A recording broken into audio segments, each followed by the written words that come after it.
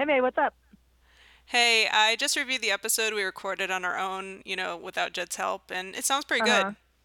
Oh, awesome. Look at us being our own sound engineers. It's almost like after a year we know what we're doing or something. Yeah, well, we also totally forgot to record the cold open. Oh, man. Hello and welcome to Science Brunch. I'm Katie McKissick, aka Beatrice the Biologist, and I'm here with my good friend May Prince. Hello. And we're gonna start talking into microphones now. Is that okay with everybody? We're good? We're good.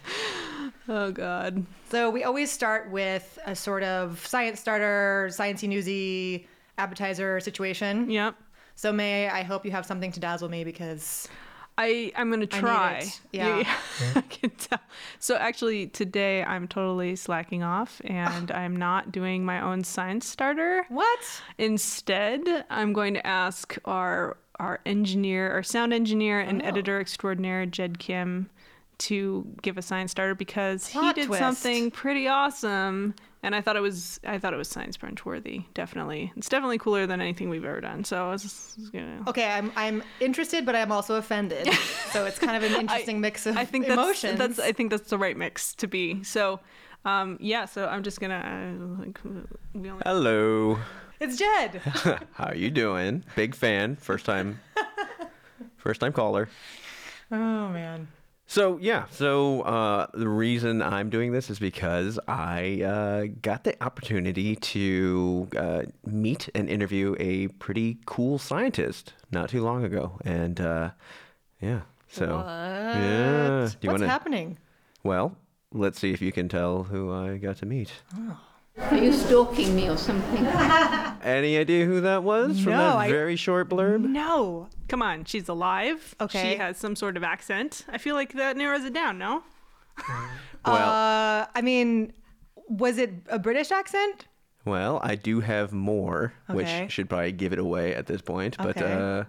just a little bit of setup. People are crowded into this room, and they're wanting to take pictures with this very famous scientist. Huh. Say algae. No, chimpanzee. Chimpanzee. Oh, I was wondering if that's who it was. It's Jane. That's right. I got the chance to meet and interview Jane Goodall. Oh my God, that's so cool.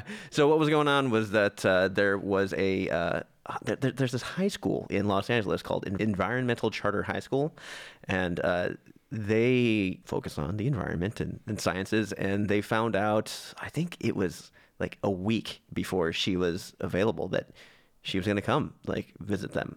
So they scrambled, they got all these people from different high schools to come present science presentations to her because she was going to come give this big keynote address. And How intimidating is that, by the way? Oh my God. it is pretty intimidating. In fact, I went to this room where all these students were waiting to talk to Jane Goodall, and they're just presenting to her, and she was great. She was just listening very patiently, nodding along, asking questions every now and then. And this was 14 different presentations, so she was very gracious. But I saw one of the students was just waiting her turn.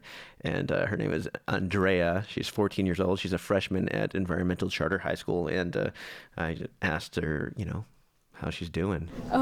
We have Jane Goodall at our school, and we're about to present to her some projects that we have done throughout the school year. And you're going to be talking to her? Yeah, How are you feeling? kind of nervous Why? because she's a really big deal in animal studies, and she's given us so much. I don't know. I just can't. She's just a big deal. What did your parents say when you told them? I don't think they know. So yeah, she did a good job. I was watching just to see, how the presentations would go, and the students, they held up on their own. So I was like, how much do these students actually appreciate, Jane Goodall? I feel like even I, in my youth, I knew who she was, but I'm quite a bit older than a freshman in high school. And so one of the teachers, I asked her. Her name is Jessica Diaz. For our generation, she was a big name, but for the kiddos, like they don't see her on TV and so they don't know who. So there was like you kind of had to explain like why scientifically like she's such an important person and for the world. And it just seemed like this is just like a cool opportunity. I felt like this is something that, I don't know, you get to say you met Jane Goodall and that just like locks you in for STEM for the rest of your life. Yeah, seriously. My face hurts from smiling, you guys. Yeah, when I taught, and this was almost 10 years ago, so it's kind of a long time ago, my students are a different generation than these students. But so high school kids 10 years ago, when I talked about Jane Goodall, they related to her as the person that was on The Simpsons. Because they had a Simpsons character, they had, she made an appearance or whatever on The Simpsons. That is cool, not cool, you guys. Yeah, it was, I actually didn't know what they were talking about because I hadn't seen that Simpsons episode. Although maybe there was more than one, I'm not sure. But that was so interesting to me that was to them, their generation, who she was. Yeah.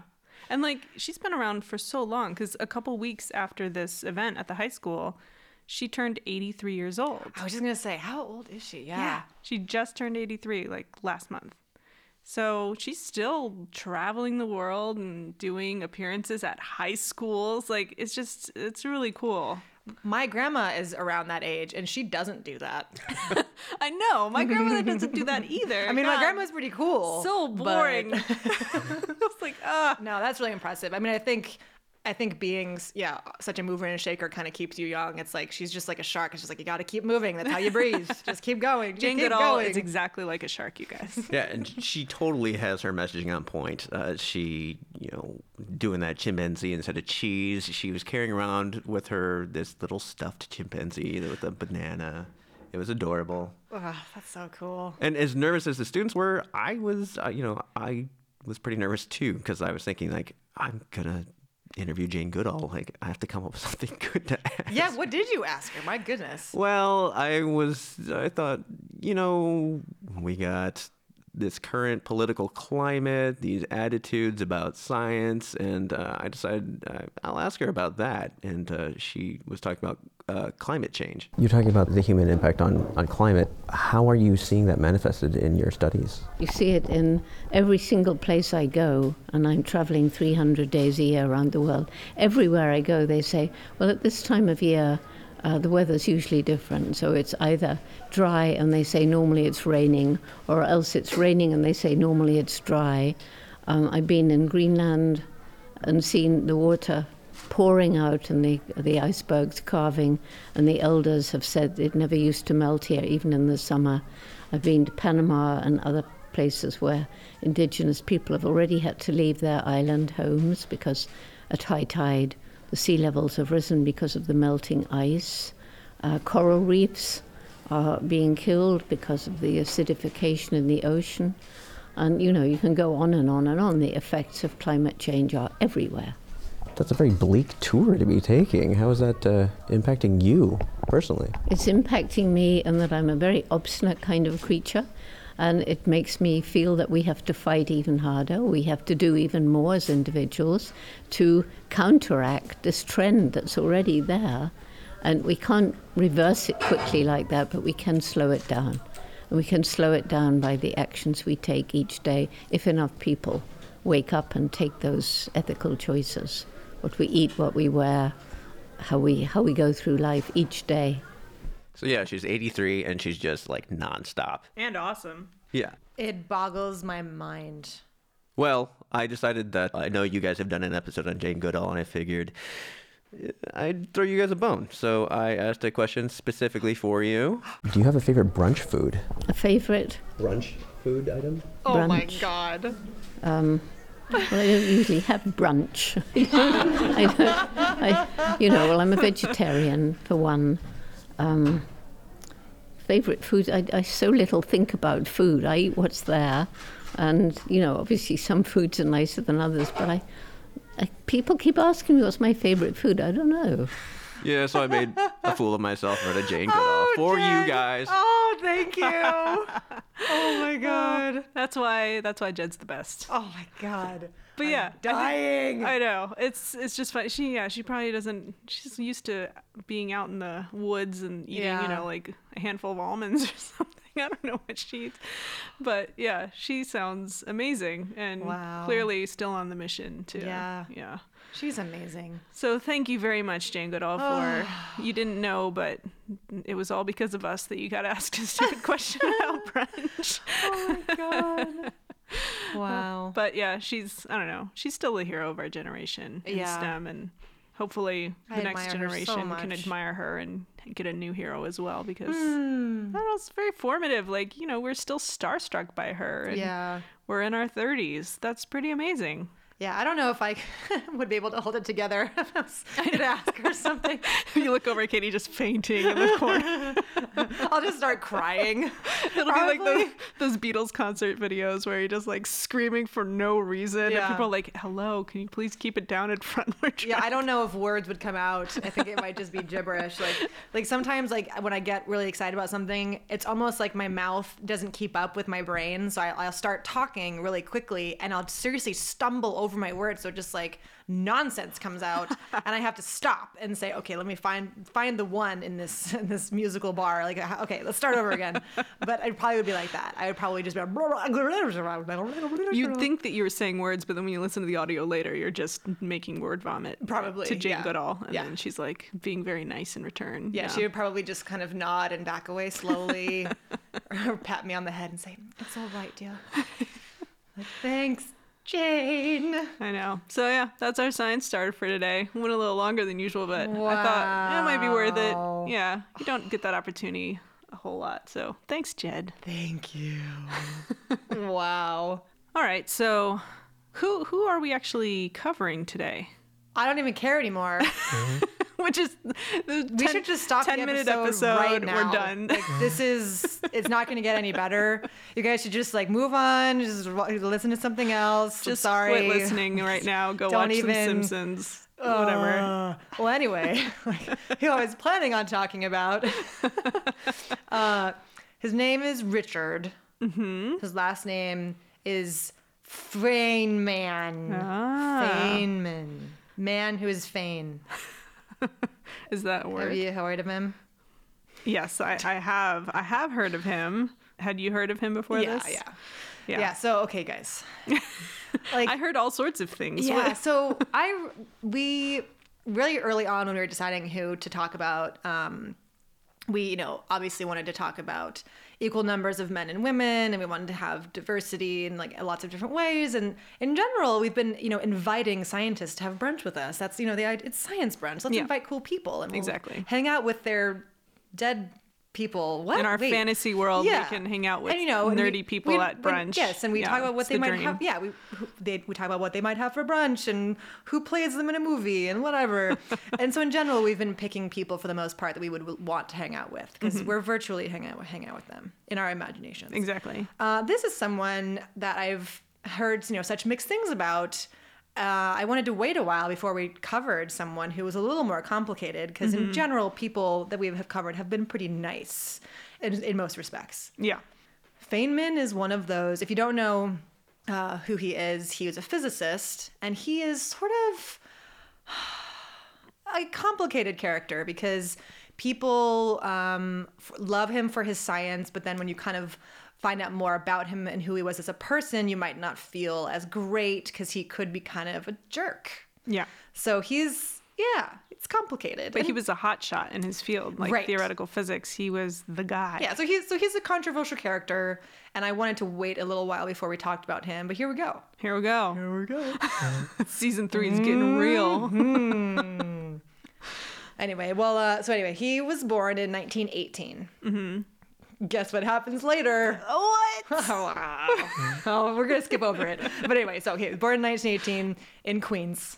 Okay. And from a very early age, it was pretty clear that he was pretty darn smart. I found it interesting that he kind of like Einstein was a late talker. Not as late as some of like urban legends will lead you to believe, but yeah, he was a late talker, and he from very early on really liked tinkering. He liked fixing radios. That was kind of his hobby as a little kid. And apparently one day when he was left home and his parents ran some errands, he built a home security system all by himself. What? Oops. That's why you don't leave children unsupervised. Yeah. They start building weird things. He had a little sister named Joan, who he was it 9 years older then?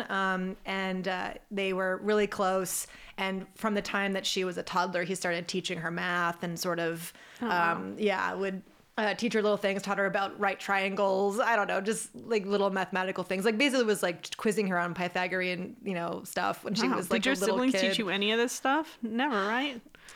My brother would sometimes come back from school. He's only 2 years older than me, so it wasn't like it was wildly different. But yeah, he would come back from school, and it wasn't more so much that he would like to teaching me something. He would just learn something new and be like, "Did you know that this and this and this?" And I would kind of go, "Yeah, of course I knew that." Like, yep, totally knew about fractions. Yeah. Not blowing my mind at all. And he, when she was a little bit older, he paid her a very small allowance, which was like 2 cents a week, to help him in his lab by like flipping switches when he needed stuff to work. He could like from across the room, like, flip that switch, and she'd be like, okay. So she was cute. like the Igor. Yeah. Okay. But yeah, it sounds really cute, and they were really close. And then one night he sneaked her out of the house, after dark, and they went to this, nearby. I think they said it was a golf course or something. Maybe it was just a park. But anyway, there was an aurora happening in the sky, and he wanted her to see it. So he sneaked her out of the house, and he was like, "Look up there!" And she was like, "Oh my God!" And that was what she wound up studying when she got older. So that was kind of, it really inspired her. Yeah, she. Actually, I think she was the first person to explain what an aurora is. Wow. Because she studied the solar wind, which is the energy and particles that the sun gives off all the time, that would bombard us with so much radiation. But our planet's magnetosphere, which is the area around our planet where basically it interacts with the solar wind and shields us from it. So auroras are when some of those particles trickle down and they react with gases in the atmosphere, and then those gases emit light, just like, what is this called? Fluorescent lights. It's kind of like that. It's like it excites the electrons, and when they fall back down, they release light. And so it's like nitrogen is one color, oxygen's a different color. That's why you get like the greens and the reds and different gases. Anyway, so I thought that was pretty wild. That's why we get pretty lights instead of being fried to death. I've never seen an aurora. I haven't either, not in person. I mean, I've seen pictures, but I heard that it doesn't do them justice. Yeah, I bet. Oh, God. I mean, I don't even understand. I don't even think I've seen a video, so I don't really know how much it moves, if it's like really rippling, or if it's like over an hour is what the ripple is. I think I've seen time lapse, so I don't really understand kind of what it actually looks like. There have been ones that are pretty, far down latitude-wise, because normally they happen up by the pole, again, because it's a magnetic field situation. So it happens by the poles, because that's where the magnetic field is kind of going. But yeah, so and I don't really know how often they happen. If I go to Alaska, what are the odds I'm going to see one? Aren't they like seasonal? Well, it just depends on when there's a bunch of material coming from the sun. So it depends on the sun. It's like, was there a coronal mass ejection recently? Yeah, maybe the seasonal thing is like it's easier to see because the planet is tilted one way or the other. Right, because it's dark enough you can see it or whatever. Yeah. But yeah, it's pretty cool. And auroras happen on other planets. Did you know that? Really? Did you know that? I mean, that makes sense. Yeah, if a planet has a magnetosphere to interact with the stuff that the sun is sending, it has them. So Jupiter has them. Saturn has them. It's pretty cool. Anyway, so back to Richard. Is that who we're talking about? I was just going to talk about Joan. I know, we should have heard of her. Wouldn't That's awesome. I was almost thinking about how we'll call this episode the Richard Feynman episode, but it's like, just kidding. We're just going to talk about Joan the whole time. Yeah. But yeah, she wound up working at JPL. And, oh wow. Yeah, and doing stuff. So she studied auroras, but the other thing about studying solar wind from the sun is that it affects satellites, because they're out there, and some of them are like outside of the magnetosphere, so it's like they just get bombarded with all this radiation, and they have to be protected, or they actually have to like switch them off so all of their stuff doesn't get fried when there's a big ejection like that. Yeah, radiation is the big problem with space travel, right? Like that's what we're talking about. If we want to send people to Mars, like, well, how do we protect them enough that they don't get fried on the way? Yeah, space is difficult. It's inhospitable. Yeah, it's not like a great place to be. So as cool as it sounds, yeah, there's a lot of there's a lot of stuff that's just trying to kill you up there. Even more stuff maybe than down here on Earth. Yeah, it's man. And yeah, I mean, that's why people that are on the space station for a long time, you can't be up there for too long, even if you want to be, because you're being exposed to radiation, and you gotta come back. It's bad for you. It's bad. Oh, by the way, I also saw Life. Do you ever heard that movie? That takes it's set on the space station. Oh no, you were telling me about it. Yeah. Yeah, it's about. I give it like a B+. Okay. So they're on the space station. There was a mission to Mars, a sample return mission to Mars in the future, where like an uncrewed spacecraft goes to Mars, gets a sample from the surface, and then sends it back. And then they received it at the ISS because they didn't want it to go back down to Earth just in case there's anything dangerous. Right. Spoiler alert, there is. Of course there is. Yeah. And everything goes, and I was joking. I was like, oh yeah, it's about the sample return mission from Mars, and everything just goes great. Everything goes to plan. The end. But yeah, so they get the sample, and then, oh yeah, there's a living thing in there, and it turns out not to be super friendly. Oh well. Of course not. We never make aliens friendly, do we? I mean, since E.T. Yeah. That's it. Yeah, I want to see a movie about going to Mars or something involving Mars where everything goes awesome. Can I see that movie? I want that to be the plot twist, is that it's like, and then this happened and that was good, and then something else happened and it also was good. I would totally watch it. People would die of suspense, waiting for something to go wrong. Has that ever been done? Has there ever been a movie where the plot twist is that there is no plot twist? I would watch it. Yeah. I want it. It'd be so cathartic. You'd have to get Shyamalan on board to do it, and then people would be waiting for it the entire time. And then the credits roll and they're like, wait, it was just a nice day on Mars? What did I just watch? And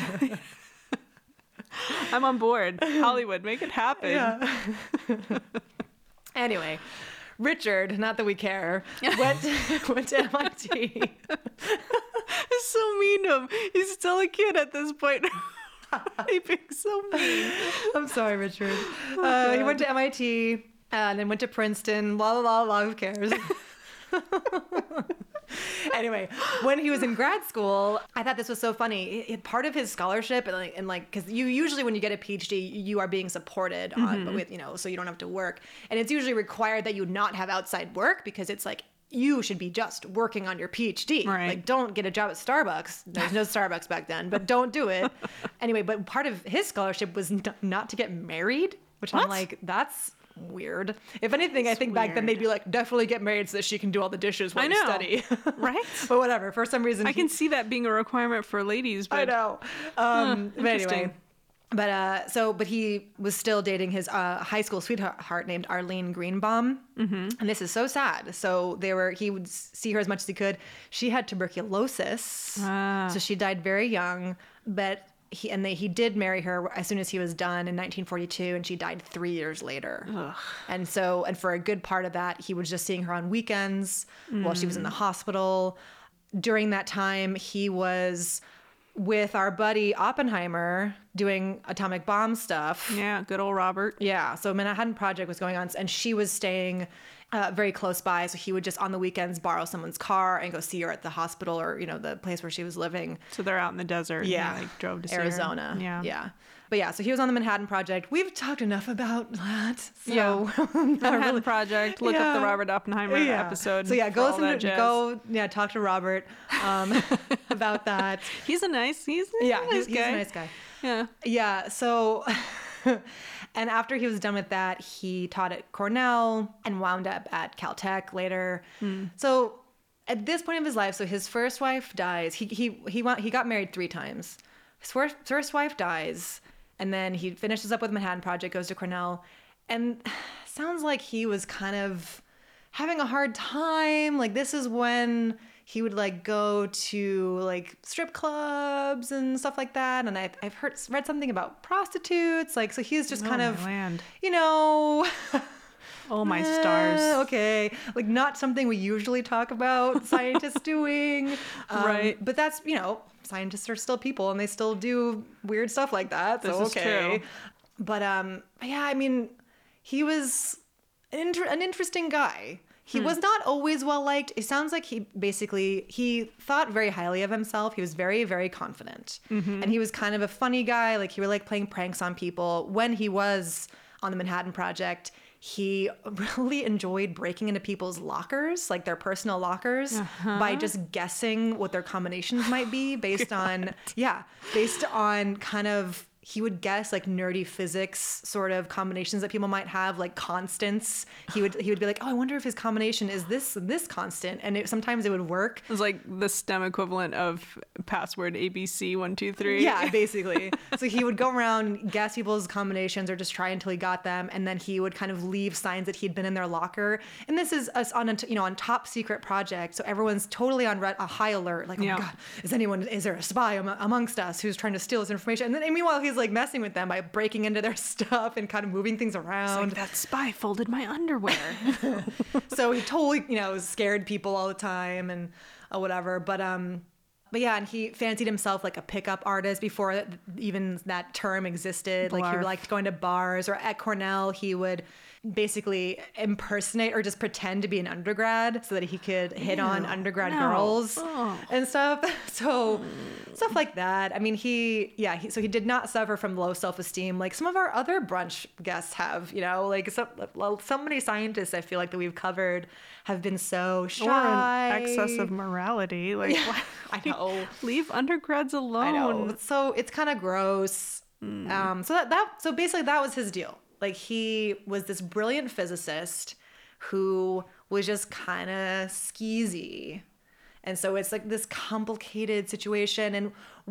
And people argue all the time about whether or not we should use him as an example of like, oh, a scientist who was so brilliant and we can kind of look up to him.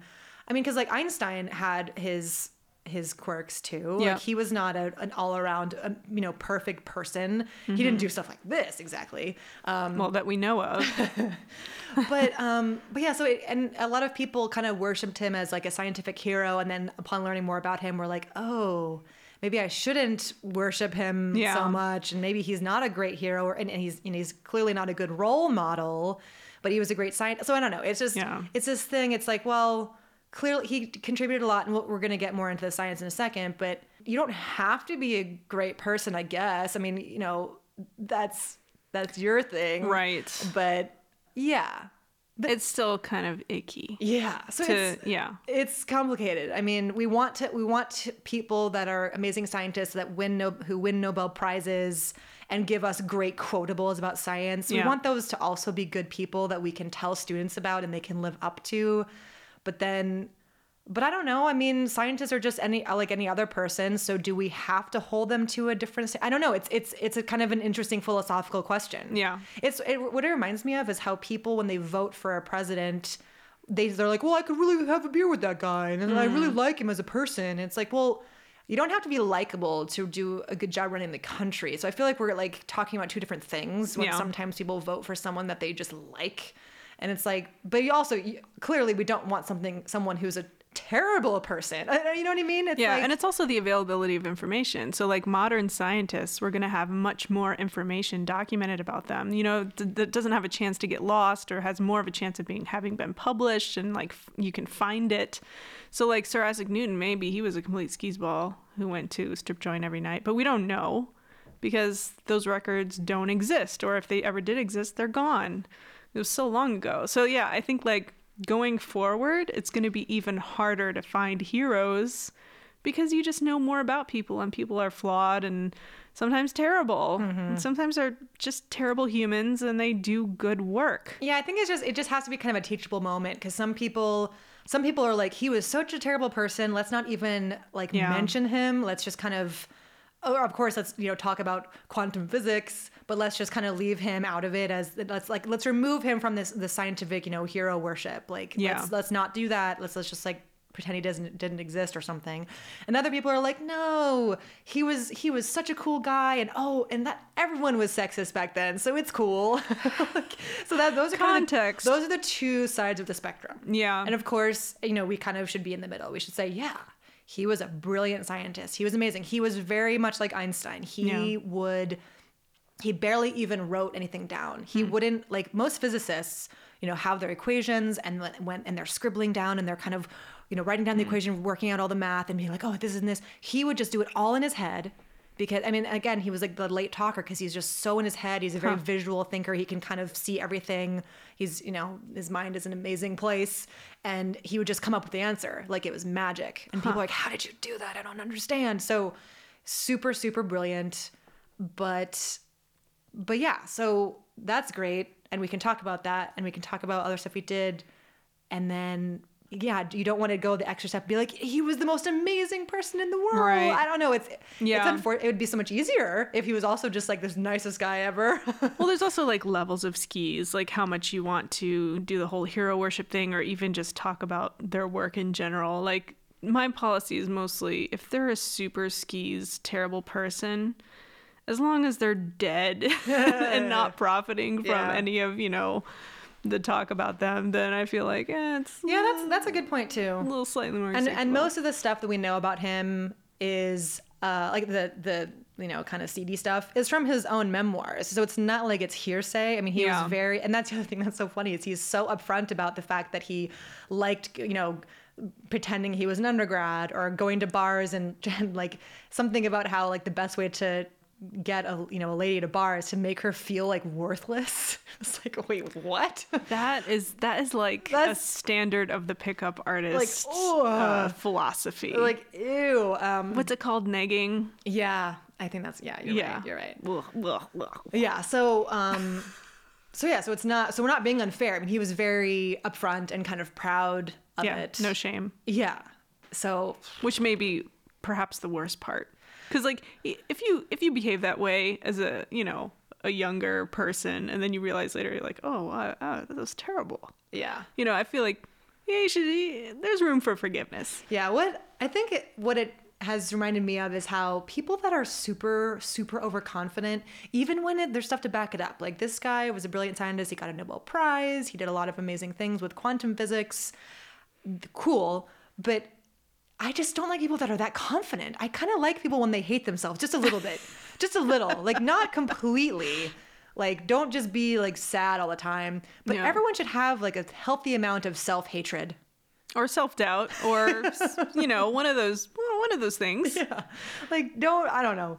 Yeah, people think that they're so amazing. Sometimes bug me. So what was his actual contribution to science then? Okay, cool. Let's get this. Yeah, so he worked with quantum physics, which, just to back up for a second, so physics that we think about and take in school is really about everything kind of on the scale that we can see, how things move, how things behave. He was really interested in much smaller things. So he predicted, the existence of a sixth quark. Oh God. I mean, he did work with supercooled helium because it when it's seriously almost at 0 Kelvin, which is absolute zero, where it's like a theoretical temperature that's so cold where that all atomic motion stops. Yeah, so right? it's basically impossible. I mean, people, are trying to get as close to it as possible to see how things behave. So when things are that cold, sort of the laws of physics start to break down, just like the laws of physics start to break down as you approach the speed of light. It's like at these extremes, it's like, what is happening? Yeah. So he worked with supercooled helium, which basically stops acting like you would expect it on this, macro scale. It starts behaving in a very quantum way because its behavior is more like how protons and neutrons behave. It's like, what is it doing? Yeah. So stuff with that. I mean, some of his work informed quantum computers, which didn't exist while he was alive, but he kind of predicted them, and some of his work, related to that. And so quantum computers, backing up again. I mean, we're not even going to be able to get into all of his stuff because it's too quantum. Quantum. It's like, I love the word quantum. It's one of those kind of just like sciencey nonsense words people throw around just to sound impressive. It's also a big indicator of pseudoscience because they're like, oh yes, well this is based on quantum. Like, wait, right? And what? And we should say, that doesn't even mean anything. The whole field of quantum physics and quantum computing is still being debated. Like.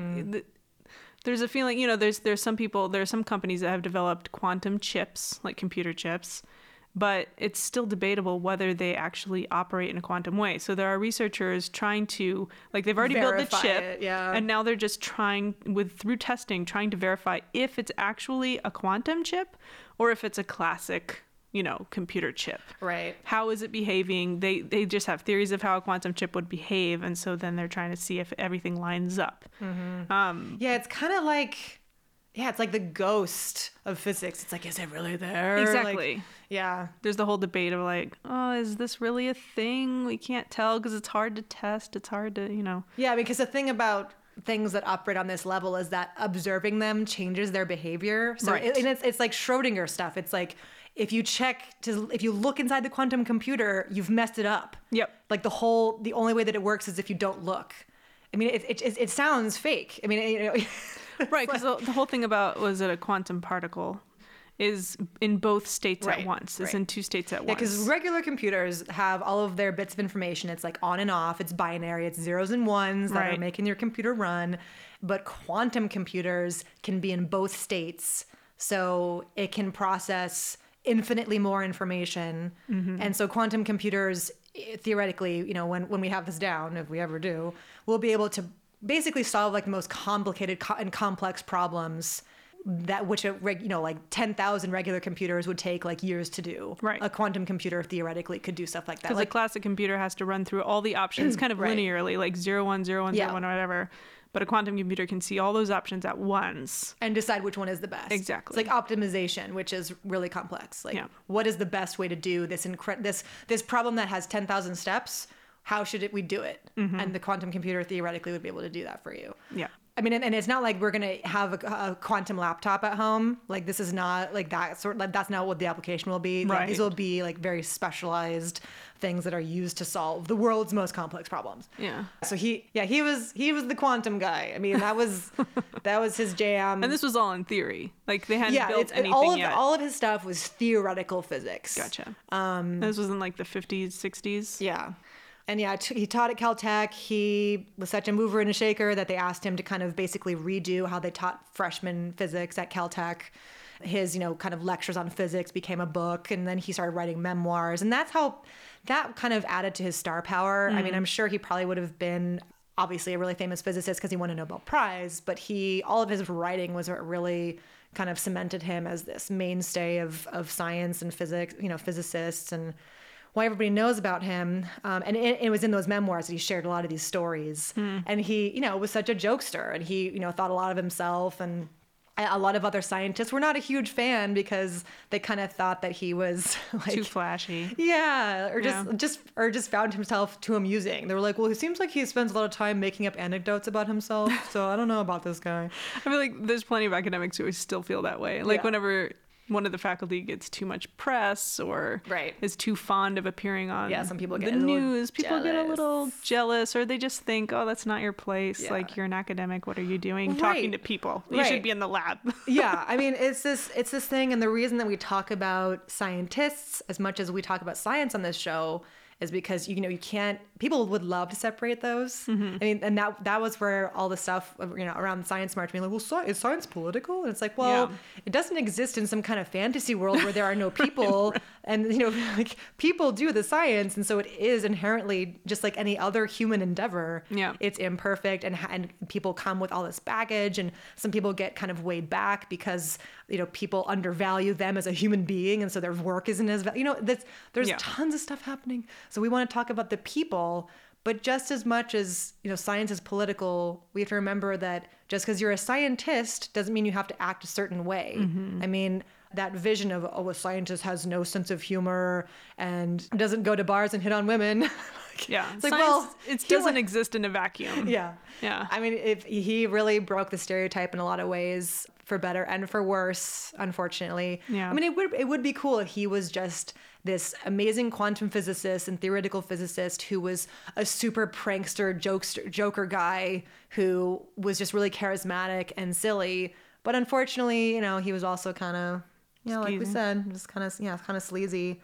I mean, maybe if you knew him, personally, he was pretty nice. I mean, I think the story about him and his first wife is really sweet. And so some people have excused all of his behavior after that. It's like, well, he was just so heartbroken, so that's why he was so terrible. And the other thing that people often mention to kind of disprove any sexist attitudes that he had was that the first female professor at Caltech did not get tenure, and sued, for discrimination, and they ruled in her favor, and they found that she was just absolutely discriminated against.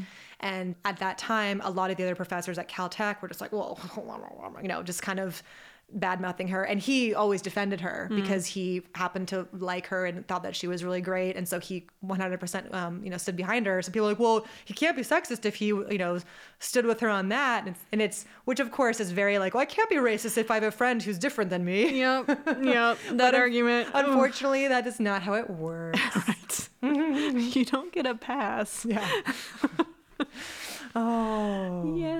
Yeah. All right. Yeah. So he won a Nobel Prize, and and he then was fancy. The other reason he is very well known, although maybe not, at the level of Einstein. I don't know if the average person has heard a whole lot about Feynman other than maybe just his name, but he was the one of the ones who figured out what went wrong with the Challenger disaster. Really? That was, something else he did. So when the Challenger blew up, 1986, everyone, of course, was super shocked. And he was tasked with kind of going through and figuring out what went wrong. So he went through all the departments and interviewed the engineers, was looking at sort of the materials that they used, and he figured out that it was a seal that was not, didn't behave well at 32 degrees Fahrenheit, which for all of our European listeners is 0 degrees Celsius. Yep.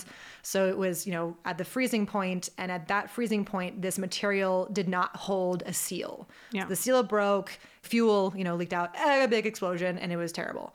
So on top of the fact that he figured it out, and people watched him on TV, he basically did a demo in the testimony, where he took that material it was an O-ring, so a little seal, that he dropped it into freezing water, ice water, and it shrank. And he was like, so that's what happened. It shrank when it shouldn't have, and so it didn't hold a seal. And he kind of was like, you guys should have known that. They did know.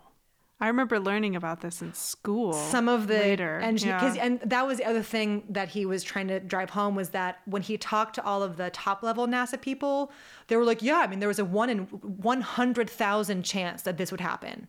Because of course, no one's gonna be like, there's a 0% chance of thing going wrong. Right. They thought it was such a small chance. But then he talked to the engineers, and they were like, well, we knew there was a 1 in 100 chance that this might happen. Yeah. And thought something would go wrong. And so some of the engineers knew things that the top level executives didn't know. And he was saying that when they recruited, the teacher program, that, some of the people on the ship were, teachers, and it was going to be this big publicity, wonderful thing, and, great PR opportunity. He was saying, you put PR above safety. You told that, these people that it was so safe when your engineers knew it wasn't that safe. How could you have said that to them when did you not talk to your engineers, or did you know and lie? Both of those are terrible. It was a traumatic event on all fronts, I think. And so he didn't pull any punches. I don't think the people at NASA probably thought he was such a great guy when he was the one that figured it out and was like, this is on you guys. Well, I think the engineer of course it is. Who brought the warning, because they have a launch window, so they have several times over a couple days where they can possibly launch a spacecraft. Right.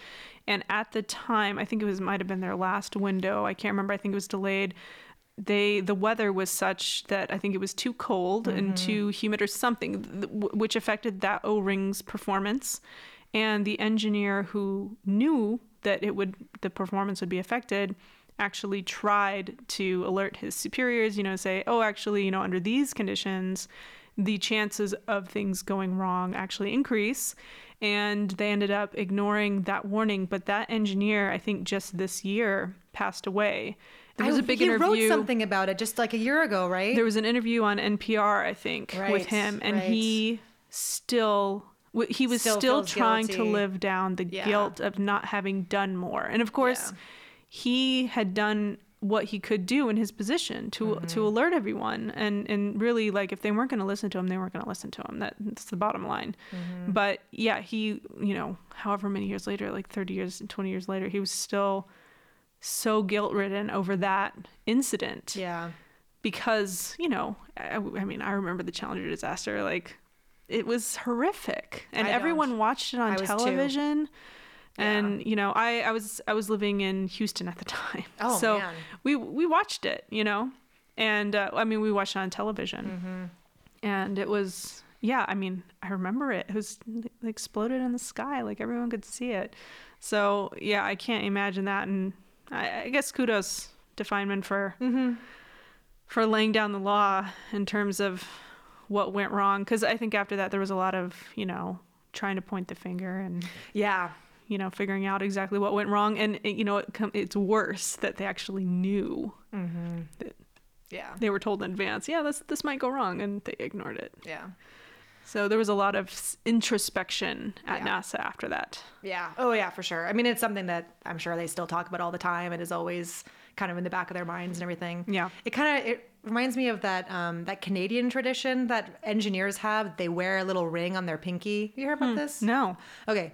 People have been saying that there should be, more traditions like this. So when you get your engineering degree in Canada, you get this little ring that you wear on your pinky that is meant to make some noise as you move your hand across when you're doing your calculations and you're kind of working out all the work that informs your design as you're building a bridge or whatever you're doing. Yeah. It's supposed to make a little noise, so you always remember that your calculations affect people's lives, and it is your duty to do it correctly because you have that responsibility, and it's supposed to remind you of that every time that you swoosh your hand across the paper as you're calculating something. Like, this matters. Don't mess it up.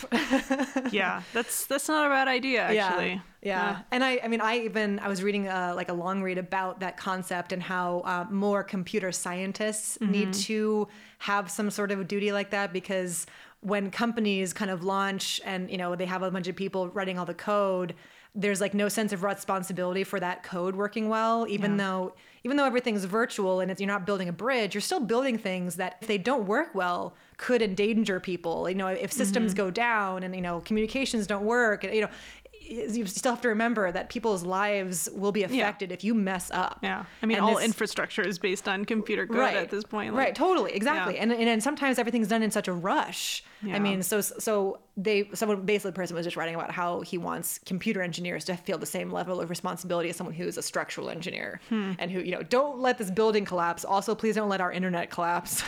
Guys, please. Internet, kind of important. Yeah. So Richard, he got a very, very rare form of cancer called liposarcoma. Lipo meaning lipids, meaning fat tissue. Yeah. Same root as liposuction. He had this football-sized tumor removed. Ugh. God. I mean, tumors shouldn't get that big. Yeah. I think they should just not get that big. They should be limited. Yeah. The last anecdote I have for you are his last words. Oh, boy.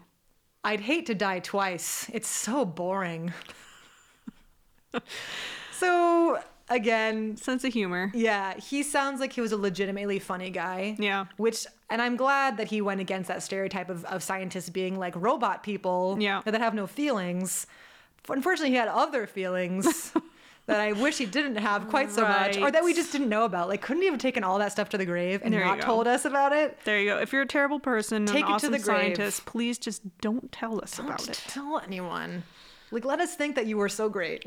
No, that's not true either. So now the big question: do we invite him to brunch? I'm gonna say yeah. Okay. Because first of all, I want to see this guy in the flesh. He kind of looked like Ewan McGregor. Oh, okay. Not my cup of tea. Yeah. I'm not a big Ewan fan. Ewan. I don't really like saying Ewan. Isn't it you? Oh, either way, it's spelled ew. Ewan. I'm sorry, Ewan. This is not about you. But yeah, I think so. I mean, there are a lot of, I think, undesirables that I would have brunch with just to experience it once, just to see, but we'd have to make a pact not to be shy about calling out any shenanigans. Yeah, because if people are gross, then I'm just gonna tell you you're being gross. Well, we'll have a drink on our table to throw at him, so it'll be fine. He gets one strike. Like you get a warning, and then you get punched. that's my way of operating. Hold on a second. So you're saying that we'll have brunch with him so that you can punch him? Well, no, But if he says something sexist or terrible, I'm gonna be like, hey, no. Let's not do that. That actually gets to I was going to make this point. If your name is Richard, you really should try to be a good person. This is true. Otherwise, you're just asking to get a nickname. You're just setting yourself up. Yeah. But yeah, then if he does it a second time, then that's where the punching comes in. I don't just call off and punch people. I'm not like a complete heathen. She's lying. She does it all the time. I give people a chance, and then I give them not a chance. So we shouldn't judge him until we've punched him.